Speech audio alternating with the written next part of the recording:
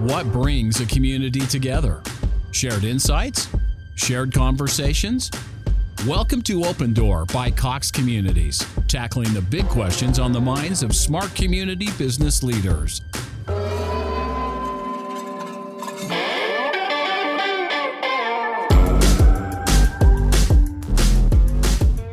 Welcome back to Open Door by Cox Communities, where we're providing information for you to consider when making decisions for your multifamily communities.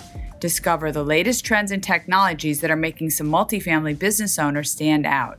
I'm your host, Bess Friedman, CEO of Brown Harris Stevens.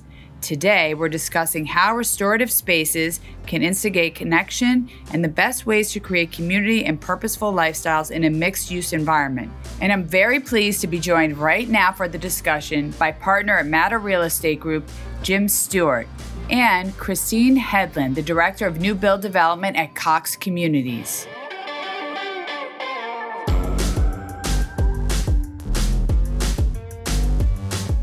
Well, welcome, Christine and Jim. I would like to begin our discussion. Jim, I'm going to go to you first with why you chose the name Uncommons for the property. I think in many ways, it first was just a response to the boring naming conventions that seem to kind of permeate my industry. Everything is a plaza, a union, a square, a this, or that. So we were really focusing our energy and intent early on was to establish a certain tonality, a certain indifference to people to say that this is different. And took the approach like you would with any brand, hired a great agency, did some research around the personality of the property, the messaging, the ethos of the property, and then went through a series of exercises. But I will say, once presented with the name Uncommons, I knew immediately and instinctively that that's our go-to. And then we built on that to really kind of talk about what does it mean to be uncommon and how does that in fact create the connective tissue for all of us.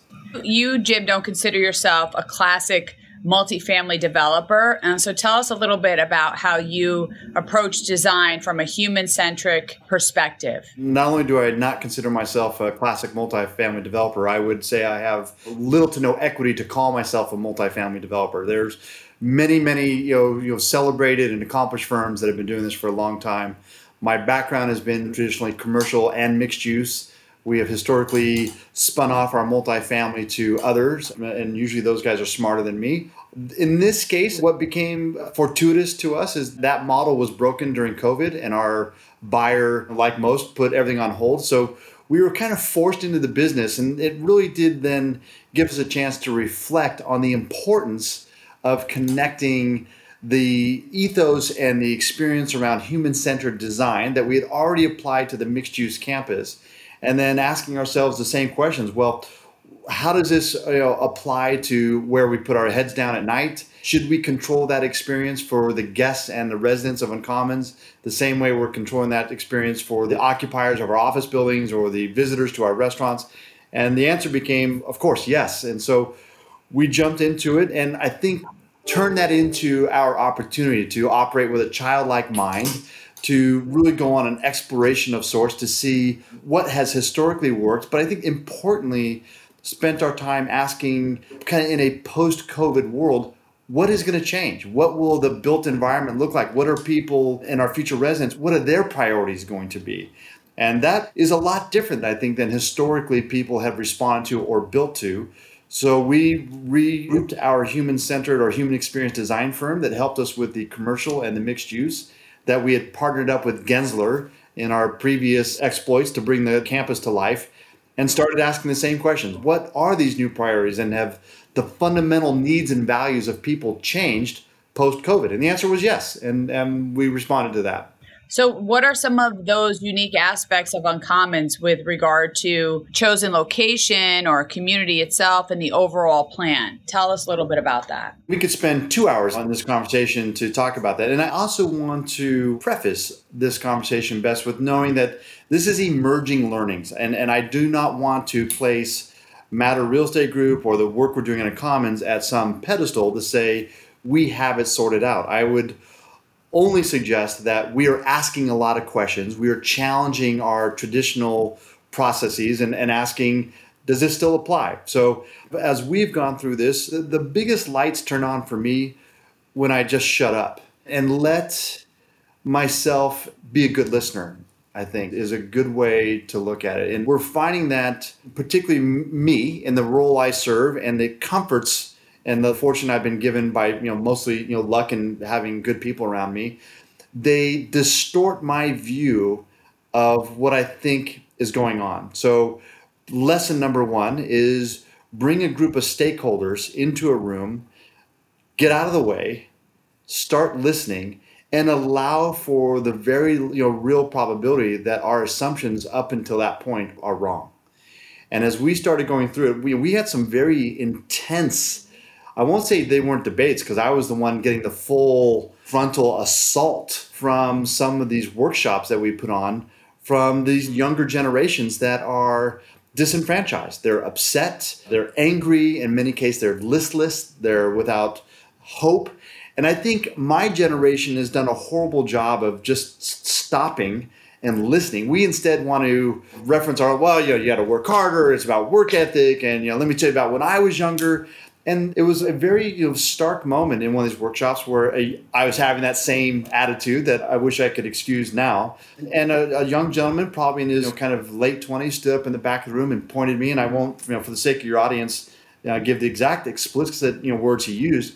But in essence, what he was telling me is the dream you're espousing and pushing on us was available to your generation, not mine. In fact, your generation stole those very opportunities that you're espousing as our career path. So it changed my dimension, and the anger was real, and it really taught me for the first time to stop thinking about what was important to me and then forcing that on this next generation, but instead understand that for them, the idea of the white picket fence, the suburban home, no college debt, a job that pays a good wage where they can save and create wealth for themselves, don't exist like they did for our generation. So what do they care about? They care about connection. They care about moments with the people they love that add value to their life. They care about purpose.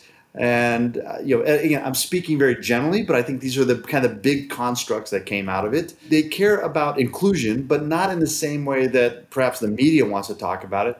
They talk about it in their own personal terms, that I want to be able to express my views and have civil discourse and non-judgment, to just be the version of myself that's truest to myself. And those are beautiful things. And I think our industry, as we start then taking those lenses of what these priorities are around personal fulfillment and connection and meaningful life and joy and inspiration, and so these are the very real emotional mandates that are coming into our residents' life, and we saw it in the office as well. Then you just look at the physical plants that we're building. Say, are they engineered to instigate and help and promote solutions? And arguably the answer is no. As developers, we've done a horrible job providing or catalyzing connection and collaboration and community. Instead, we built very tall vertical buildings. We built a multifamily where you lock your door and you live behind the door. And that's not what people are caring for, at least in our work. No, and I think also, Jim, that there's been a bit of a sea change in how people look at things, how people want to have experiences,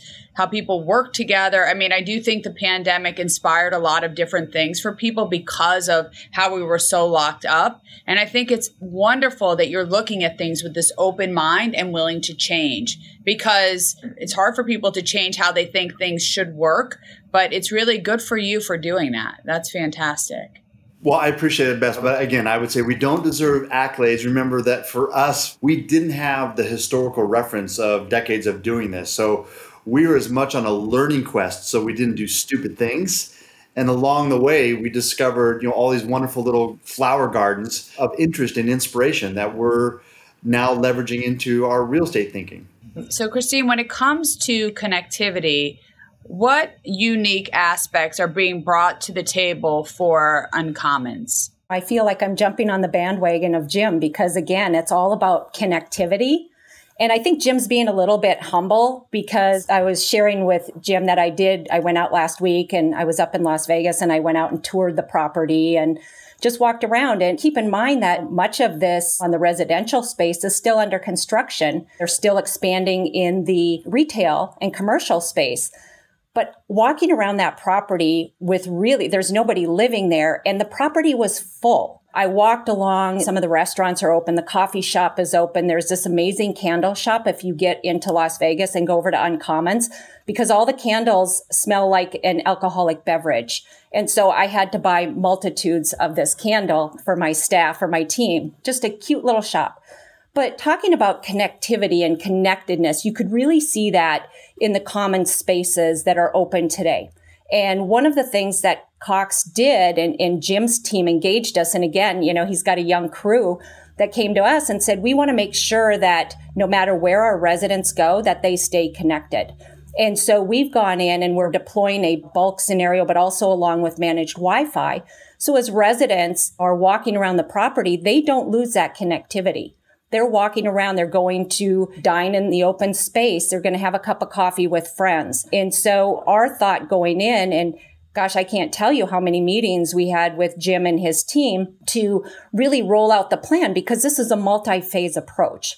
And so we went in and we said, gosh, we've got to have numerous APs for the managed Wi-Fi. We really want to connect all services in. So Jim and his team brought in all of Cox services going into the building and said, you know what, we're going to have everything ready when our residents move in. So if they're working from home, they've got instant internet, they've got instant bandwidth going into that residential unit. And so their team, we worked very close together. They have another phase coming out, and we still use those same guideline principles, is keep that community connected. Jim, what can you tell us about your initial broadband vision and how you went about selecting a partner? Just using the name broadband starts to make me uncomfortable, because now we're venturing into technology solutions, which I am incapable of answering with any intelligence. But I will say this, Bess, that there's a few things that I can't speak to. First, when it relates to technology, I think I am in some ways the lowest common denominator, where to me, the technology and the infrastructure that's backing up that technology, I'm completely indifferent to. It's agnostic in my world. What I'm after is, what is the experience and the solution that I am requiring as part of my daily activity at a project like Uncommons? And the complexity, well, I started with a very simple, just have Wi-Fi. Then my group started making me more intelligent by pointing out the obvious. Well, if someone's working in their apartment and they're on a certain device and speaking to a certain device for their coverage, and they start wandering with their laptop, maybe to Earth Cafe, which is a couple hundred feet from their front door, they need the continuation of that experience to remain static to them. And they may then move from that coffee and then continue to venture up to their office at Morgan Stanley, another 100 feet. Now they're moving through buildings. All these different complexities, which I naively thought had a simple solution, turned out to be incredibly complex. Particularly if you're also putting it into the mind state of someone who doesn't want to understand the technology. They just want the light to turn on. So Cox was an obvious partner for us. And let me also make this very real. So like any big company, you don't get everyone's attention. We're just yet another project, another group are raising their hand and calling impatiently because our needs must be more important. And nothing would have surprised me if we didn't get much more than that. But in the case of Cox, they really did become champions behind the larger mission here and the idea of doing complex work. We don't come across a lot of providers that will roll up their sleeves and offer up that they don't have the answers, but they do have the leadership to find the answers. And that's all we could have asked for in a partner. And Cox, to this day, continues to show up and help in every possible way. And they've been wonderful for us. We, I'm sure, inflict our own damage on them and vice versa. They're a very big company. It's never going to be perfect. What I care about is a famous line of thinking. It's the space between stimulus and response defines the character. Yep, I say that all the time. Yep. So one of my favorite quotes of all time, and I use it to kind of size people up in companies. In this case, it got tough in the dynamic tension on a complex project like this, but they were there and they didn't pretend to have the answers, but they said, we'll find solutions. And we're still working through a lot of stuff as you come to life now, and new surprises will show up. But I remain 100% confident that when I have a problem, I could call somebody and they'll give it the attention. And more than anything, they care. And that's all I could ask for. Jim, what you pointed out is the space between stimulus and response is so important to think about, especially when it comes to this, because the last thing you want is to be reactive and try to figure, things out like quickly. And you want to take a moment, you want to look around, you want to talk to people, you want to do your due diligence and figure out what makes the most sense. And taking space is, I think, one of the most important things that you can do, particularly in this space, so that you can look around and figure out what is the right thing. Listen to people. So I think that is such a brilliant way to put it. And I love that. I say that too all the time. So it really connected with me. So thank you for saying that. Christine, what were some of the unique things that Uncommons looked for when they were planning service? And can you please detail the type of installation that resulted from your partnership to achieve that vision? Yeah, Bess, when we sat down with Jim and his team in the very beginning, there's many different directions they could have gone. They could have said, you know what, just bring us connectivity and we'll wire it directly. Then each tenant can be responsible for their services. And that was not the approach that Uncommons took. We brought in our engineers, we sat down with his folks, his construction folks. And when all the dust settled, we opted to bring in a bulk service. And so they were basically leaders of the pack for several years. Builders, developers were really looking for an exclusive marketing type of approach. But Jim and his team decided to bring in a bulk service to where we're providing video, we're providing internet. And by doing that, we bring in a 10 gig service into that property, giving them a tremendous bandwidth that not only the Cox residential services can ride on, but because we also have our business division, Cox Business, as we're going in and wiring up for Uncommons, we're not skipping a beat because Cox Business has now the ability to ride our network and come in and provide services to the retail and commercial space. And so that was really the overall aspect of when we were sitting down at the table saying, what next? Where do we start? And then what's going to be next? And really, it was all about making sure that every phase of the Uncommons development, because it's really like its own little city. You've got commercial space over here, and you've got residential coming in here. You've got parking garages here. And there's so many things to keep in mind as you're building out an infrastructure like Uncommons. You've got common space. You've got parking garages. You've got commercial space, retail space. And so it really does take a village on both sides to sit down at the table and say, okay, what are we going to do? And what are the possibilities? So it's not just saying, here, we're going to give you package A, B, or C. It's really saying, what do you guys want to accomplish? What do you all want to accomplish at Uncommons? Because we want to be there. We want to help you. Well, in today's day and age, there's always a lot of residents who are working from home in this hybrid and remote world of employment. So, Jim, what impact do you see these broadband services having on attracting and retaining residents? Well, I would say it's table stakes. I'm not sure exactly how to answer that question other than it seems incredibly obvious that much like people expect the power to work and their environment to be controllable, I think where it's extended beyond that is they expect it all to show up on their phone. They want to be able to have total control over their domain and agency over their experience. So how do they interact, and what's the interface that allows them to interact with all these now disparate technologies being bundled into a place?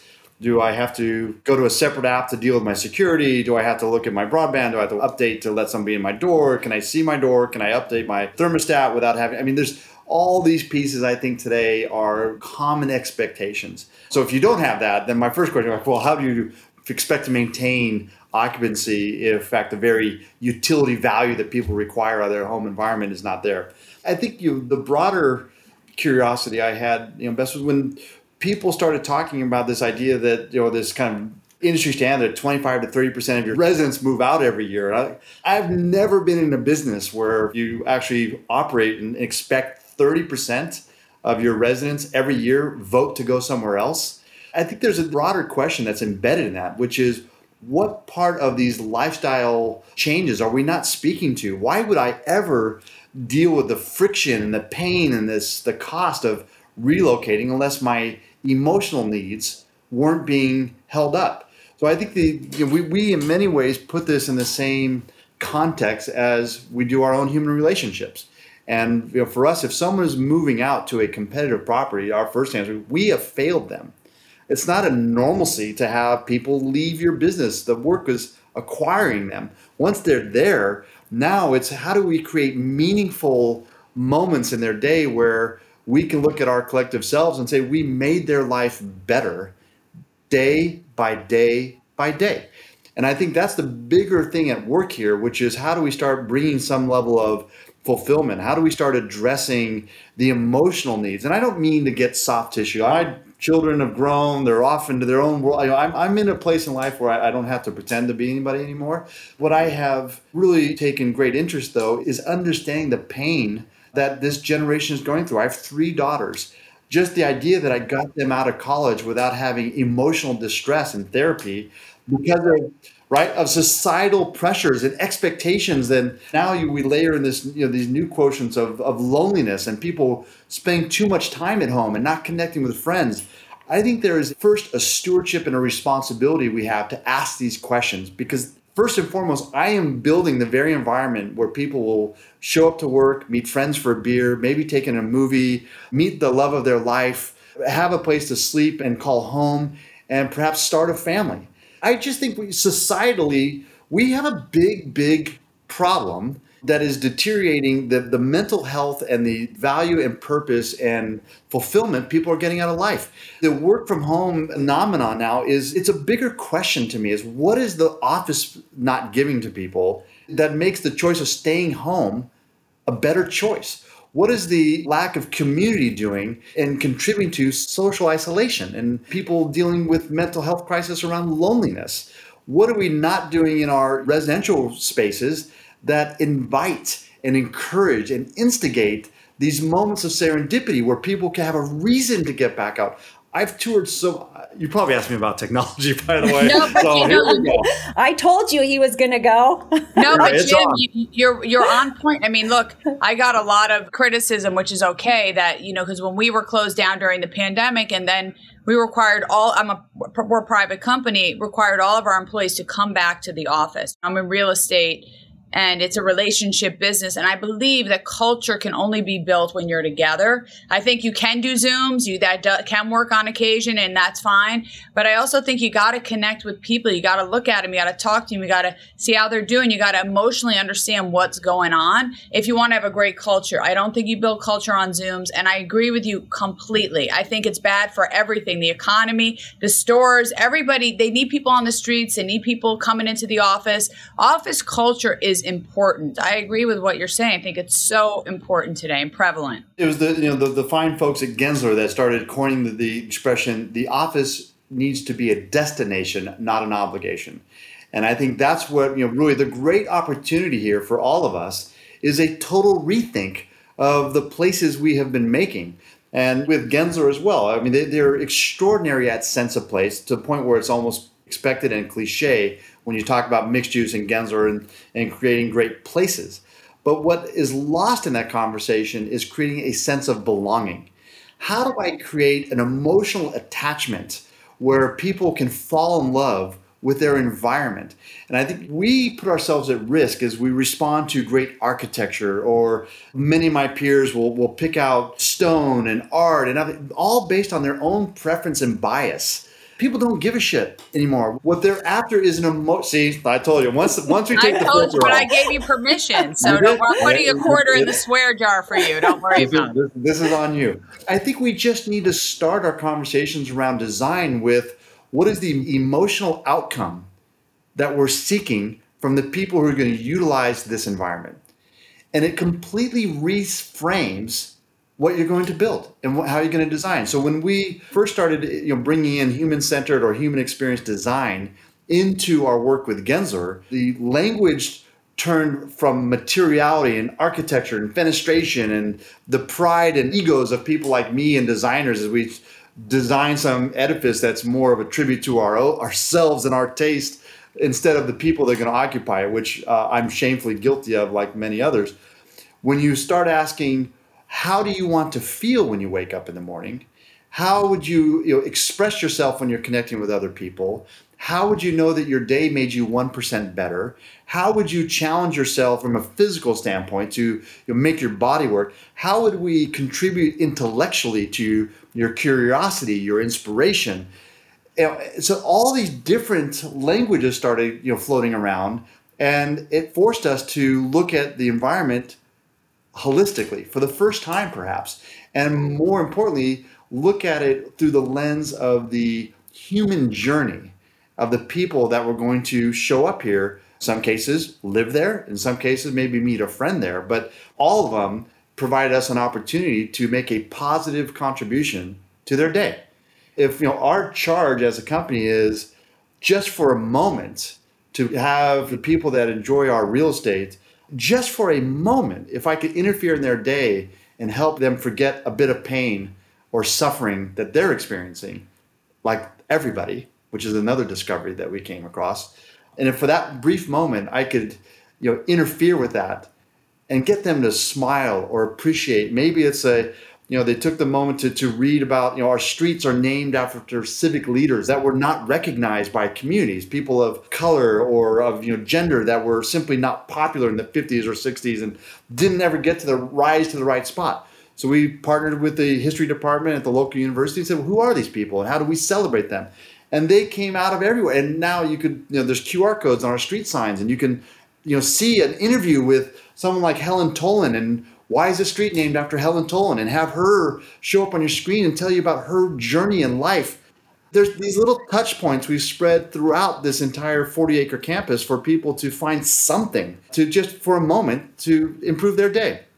That's my job. And you're giving people a bit of an education at the same time, which is nourishment for the brain. I mean, we all need to keep learning more, and you're stretching people, which is so good. I'll tell you about one of the things I think is going to be the headwind for this type of thinking. We're a company that punches far above its weight, meaning we're still entrepreneurial. We're not a giant publicly traded REIT. So there aren't rules, systems, and implications for taking risk. In a much more vertical organization, there's no incentive for design thinking like this, because to be out on a limb exposes you. You're not going to get fired for doing what has always been done. You will get fired for doing things that haven't been done.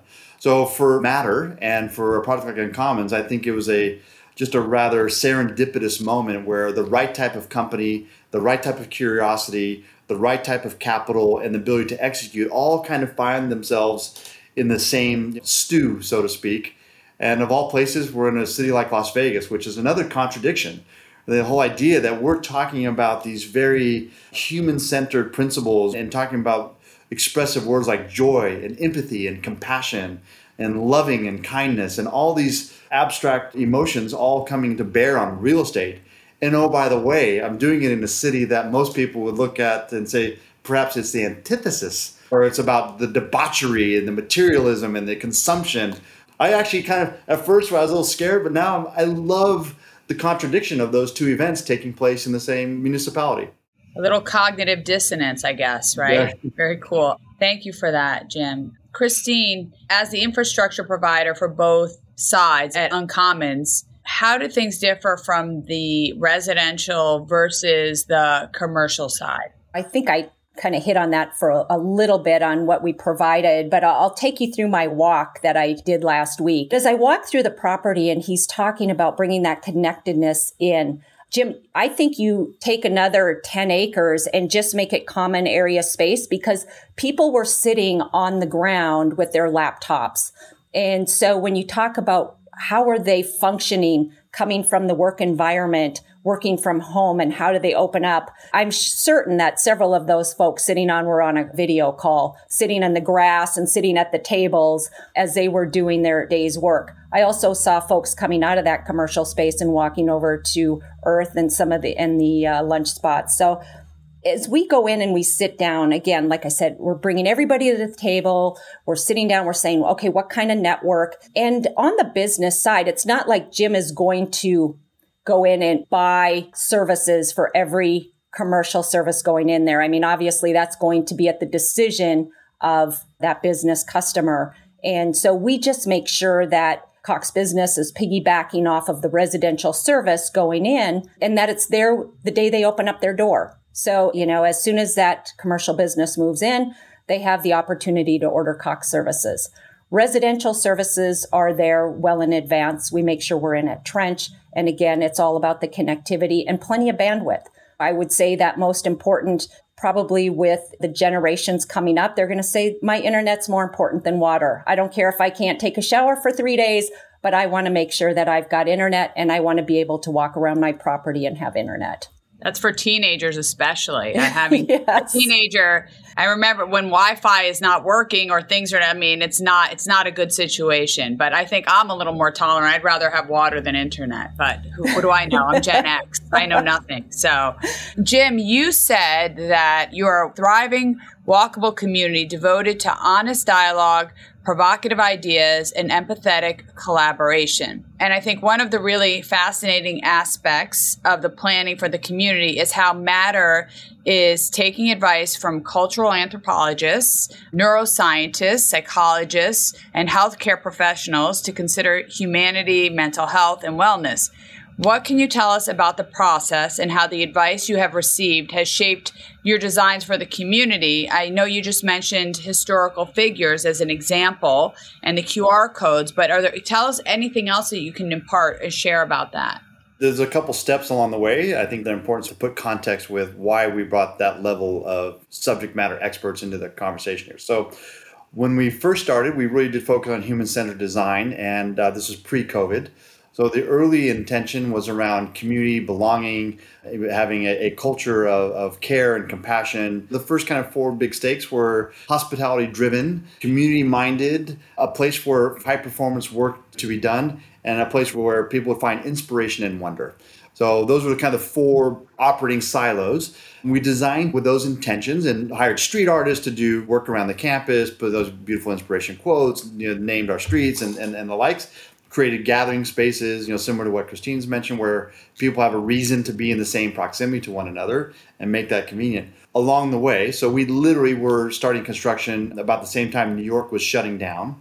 So we hit pause, like many others. I'll celebrate a gentleman by the name of Ethan Penner, who is our capital partner, who in fact said, do you guys still want to go? And when COVID was coming on, I said, we do, but we want to get a little smarter first. So we brought the group back together from the experience design work, but then introduced neuroscience and healthcare experts specifically, because what we are after is, if this is an ongoing chronic, had we known then, to what we know now, event across humanity, what are the implications post this event? 2 things that came out from the neuroscientists specifically is how the non-conscious mind has no concern in the world whether or not we're happy.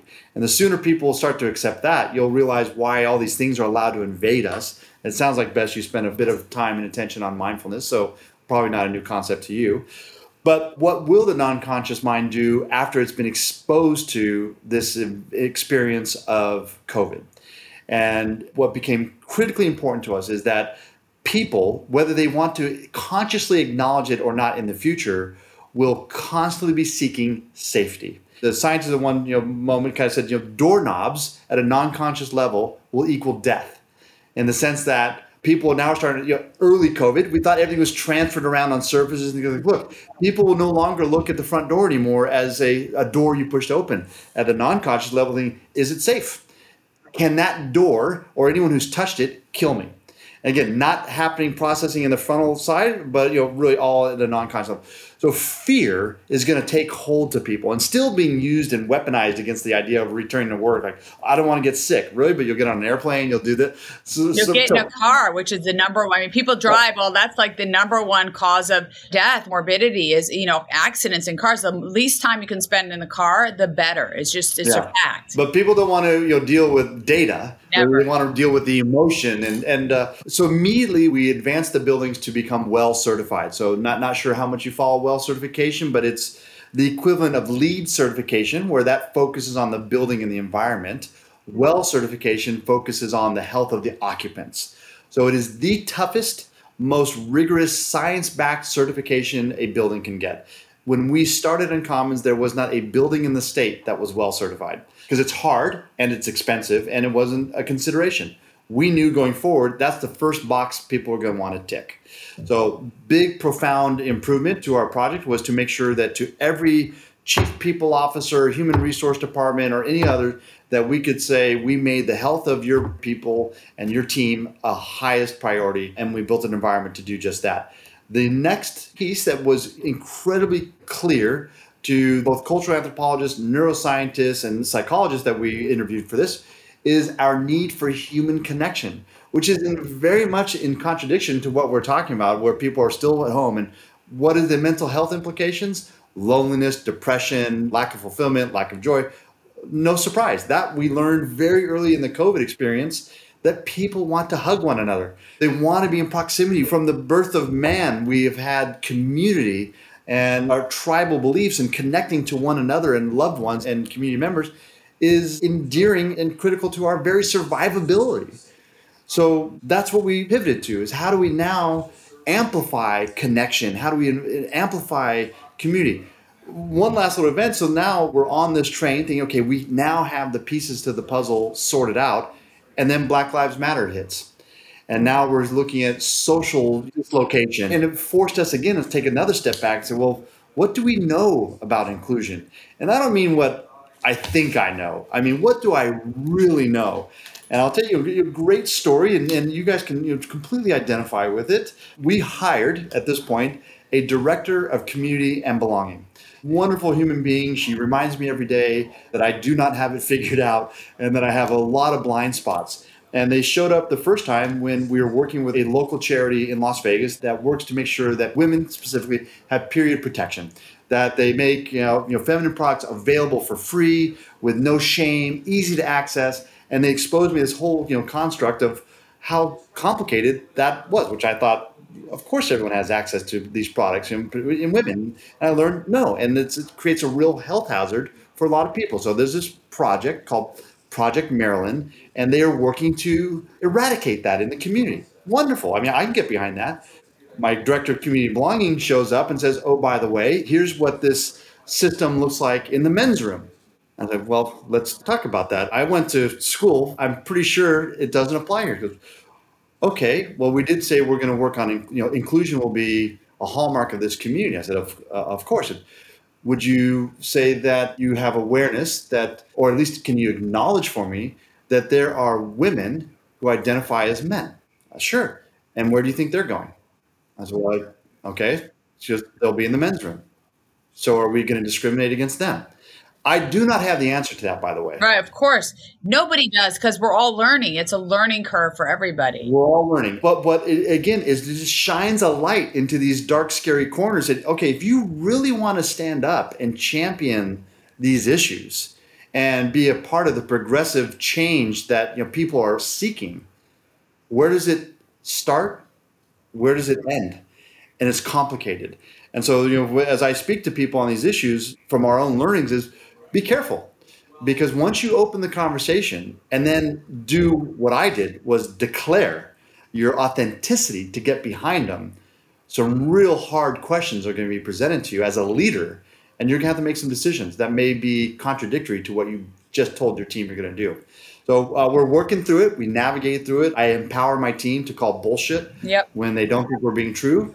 And it's hard. That's all, what I can really tell you. Well, I think a good point from all of that, or something to think about, is that it's not binary. Nothing is sort of like this black or white, or it's tweetable or a slogan. Most things are nuanced and very complicated, whatever the topic is. And I think, we live in this social media world of just tweeting out things and getting people riled up. But most things require a lot of intellectual rigor. And it also requires discussion. And you can't get angry at people because they don't understand. Have discussions with them. Let us learn. I want to learn. I want to teach. Be open. I think that's one of the cultural challenges in the United States today, is that people just are sure that they're right and they get angry if you question things. So I would hope that it sounds like what you've created is a dialogue, a place for discussion, and people feel safe and they belong and they can ask. And I think that's brilliant. So I'd say we're trying best. So I don't want to profess that we've figured this out. You're not perfect. Nobody is. No. I will say though we took one big giant step and made another significant investment into the campus, and we're building a multi-purpose conference pavilion, aptly named the Assembly. And the Assembly is both has a business application for groups that need to have a reason to gather with 100 to 200 people and want the convenience of the food and the facility to be on campus to Uncommons. But within that, this last person I just hired last week, her job is to program it. Not only to work with the companies that have a utility need, but also to program with the community voices that need a place to show up and feel safe, that there can be a civil conversation so we can debate these uncomfortable topics and do so in a way that people can, bring their opinions, their voices, their concerns and questions into an environment where we can get the ugliness out on the table and the squishiness that goes with it and talk about it and come out maybe not with a result or an answer, but making sure that Uncommons, as a important member of the community, is also leading the conversations around the community voice. Fantastic. Well, we're coming to the end. I just want to give Christine an opportunity. Also, anything you want to share, any, words of wisdom, any thoughts as we close out, and then I'll end with you, Jim. Obviously, Jim keeps pointing out, he goes, we're not perfect. And I would say we had some learnings as we walk through Uncommons, as we've been going through this build. And it really took us an opportunity, I would say, Jim, to really establish our relationship just a little bit stronger. Sometimes you bring a couple folks to the table when you begin the project. And then as the project kind of moves along, you might have that need to reach out. And so I would say as you're going through, again, just like Jim said, as you sit down to the table, make sure you have all the players at the table. You may not have 100%, but if you can get 80% of the players at the table, you'll be able to have that vision as to not only what you're building for today, but what you're building for 5 years down the road. I hate to say that anymore. I feel like the last 5 years, we jumped ahead at max speed just to get to where we are today in technology. I mean, it's gaining off the charts. Everybody wants 5 gig to their home. I'm not quite sure what they'll do with 5 gig, but everybody wants that fast bandwidth. And so I would just say through our learnings and working with Uncommons and the Matter team is to really make sure you have all the players sitting at the table in the very beginning. Jim and his team have the BAT phone that goes directly to our executives if something were to arise. And so we have just absolutely loved working with both the Matter and the Uncommons team. This has been such a fun project I'll just say for myself, my team, and for Cox. Thank you for that, Christine. And Jim, final thoughts. I'm leaving it to you. It's tough to close, but I think I wouldn't specifically close with anything about Uncommons as much as I think this is a chance for all of us to have broader collective awareness and an opportunity to perhaps reframe or at least add some other metrics to how we measure the success of what we do. My industry has long since established its success based upon some very simple metrics, excusing that we sell for a profit, but what is our occupancy and what is our rent per square foot? And the more those are in the positives, if I've just told somebody I have 96% occupancy and I'm achieving record rents per square foot, we would declare that is uniformly a successful project.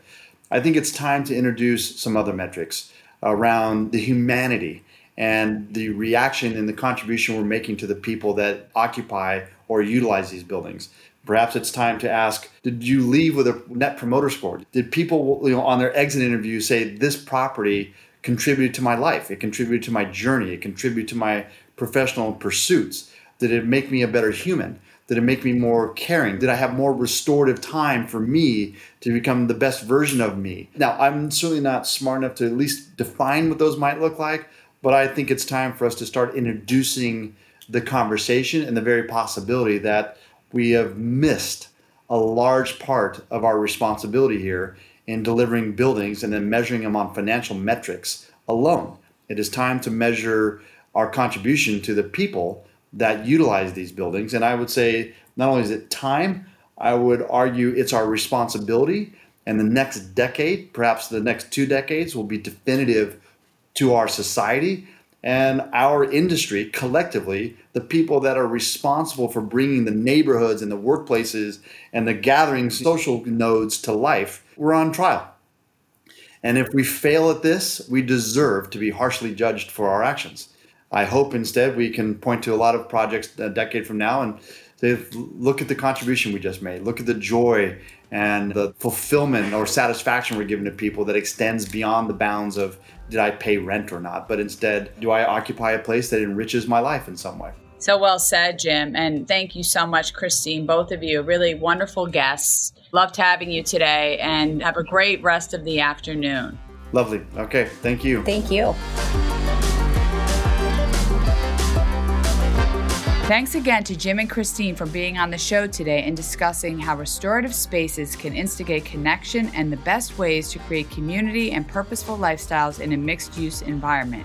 You can learn more about Uncommons at uncommons.com. And for more on the amazing work that Matter Real Estate Group is doing, check out their website at matterrealestate.com. If you enjoyed the show, please remember to subscribe, rate, and leave a review. Thanks again for listening. I'm Bess Friedman. This has been Open Door, brought to you by Cox Communities.